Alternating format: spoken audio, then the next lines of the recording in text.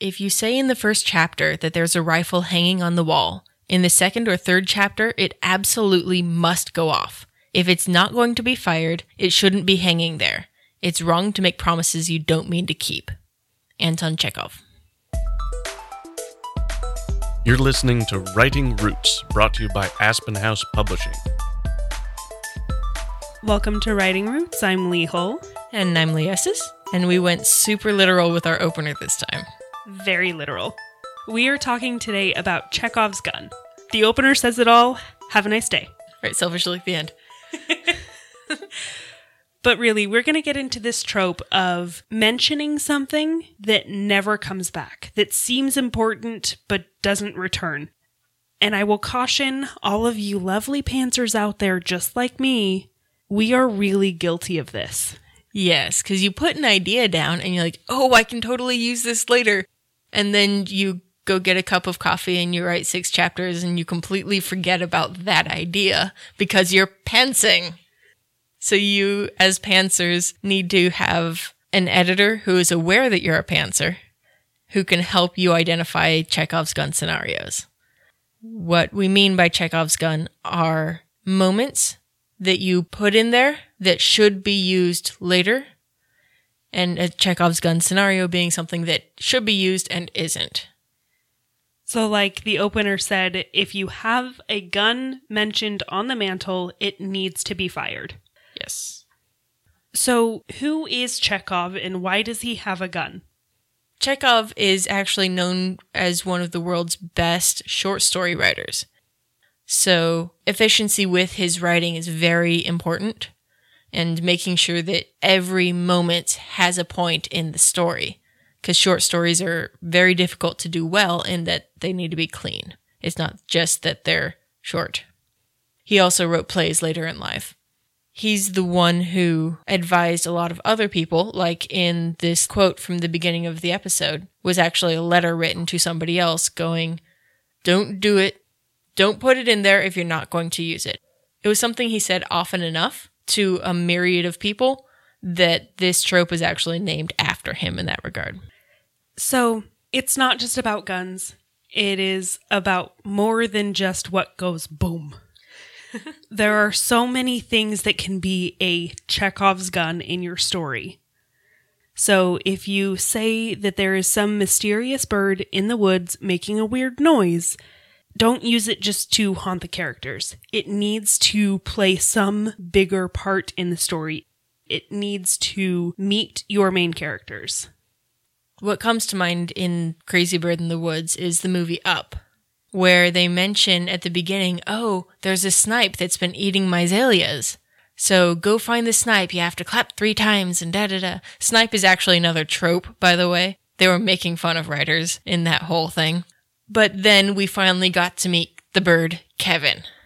So this random errand that the old fogey sends the young kid on ends up coming back. They used that in the story in some way. And that is a faithful execution of this idea. This is a note from an editor. As you are self-editing, you need to be looking out for things that could be a Chekhov's gun. You need to be watching for things that can just be cut out because they have no real relevance to the story. That's the problem with a Chekhov's gun, is that they aren't relevant. They act like a really poorly placed red herring.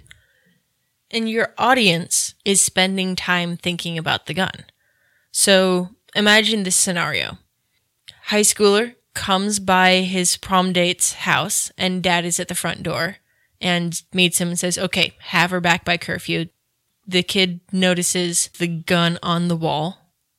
And if that's the end of it, the audience is spending time thinking about why did the author put this gun on the mantle? Why did they point this out? Why do we notice it? They're completely distracted from the entire prom.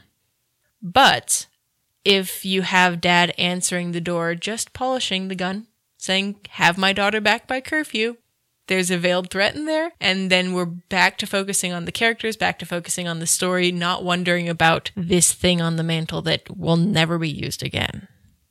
Now, if the guy brings the girl back from curfew late and shows up at the door, and the dad is standing out on the porch, gun in hand, pointed at the guy. You've used the gun. It doesn't have to go boom. You've used the gun in the story. We're good. So it's coming up with these resolutions for things that get mentioned.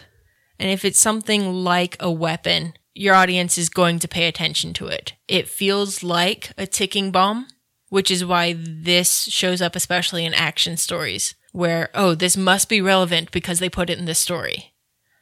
I would say casting a wider net to almost all stories involved. This also applies to naming characters. If we aren't going to meet them again after that scene, they absolutely do not need a name. Yeah. If you need to identify them from their comrades, give them a cleft chin. For the record, Hemingway disagrees. Well, Hemingway is crap, so... And yes, keep that in there. I hate Hemingway. Right? Drunk, Edit, Sober. It comes across in his writing. If you can't tell, I'm very passionate about Hemingway. I despise his writing. It is boring, it is pointless, and wandering. And that's exactly what we're trying to avoid by bringing up these tropes, is making sure the story is focused on what you want it to be focused on. Especially in this case, your audience is participating in the storytelling in a very unique way, in that they're thinking about what you're setting up. So there's a difference between what I call a foothold, something that you set up and you can use later, and a Chekhov's gun scenario. So I'm going to use an example from Brandon Sanderson's Stormlight Archives again. I apologize. It's just a very good example in this case. A couple episodes I talked about the king and the strange things that he'd been seeing that we didn't get the full payoff on until the end of his character arc. And really, it wasn't really a payoff. So in the first book, we saw these footholds that can honestly seem like a Chekhov's gun if there hadn't been sequels. This should never be done by a new author. Brandon Sanderson was very well established before he wrote this book, before he started writing this series. And he knew it was going to be a series. He is a plotter, so there's a lot of the structure that comes involved with what's happening in the third book in the series that he can anticipate. If you have an idea of, I will write this as a trilogy, we'll see what happens, then that is a very dangerous line to tread, especially if you're a new author and you don't have that faithful audience who's going to buy the rest of the series regardless. I will also be very frank. New authors are not good enough. I love you all. You are beautiful, wonderful people as new authors, and I want you to keep writing. But recognize your skill level, because trying to do something like a foothold in book 1 that doesn't get payoff until book 3 is very, very difficult. And it will almost always seem like a Chekhov's gun if not done correctly. Your audience is just not established enough to agree to that contract between storyteller and audience of, I will purchase 3 books in your story to find out what these footholds are about. That's just really difficult for a new author to have. So these footholds, these things that if done improperly will become Chekhov's guns, are very useful in foreshadowing if done right. It's one of the best ways to get your audience thinking in a direction you want them to think. But if you're unaware that you're doing it, you're distracting your audience. And a lot of people will do this and they'll set up more than one. And they'll have like 5 or 6 of Chekhov's guns. At that point, you don't just have a gun, you have an entire armory. You don't want an entire armory of Chekhov's guns. And the other thing to be careful of, I'm speaking as an editor, putting my little editor's hat on. These things will not always be obvious. They can be hard to spot. So you need to take a step back from your writing. This is where that break that we talked about before comes in handy. Taking a step away before you go back to it to edit so you can recognize things that aren't useful, that don't drive the plot forward. Yeah, that first edit before the break, you should be recognizing, oh yeah, that foothold, I meant to do something with that. well, there's no place for it now because I'm a pantser and I went a completely different direction with the story, then you can recognize at that point, take it out. But if you think it's good and you haven't given yourself that break, you're not doing a service to your story. This is where editing and writing differ. When you're editing, you can't be selfish about it. You have to be ruthless. Remember your audience and what they're going to be looking for, what they're thinking about. Because they will identify these things in your story, these Chekhov's guns, that you may miss.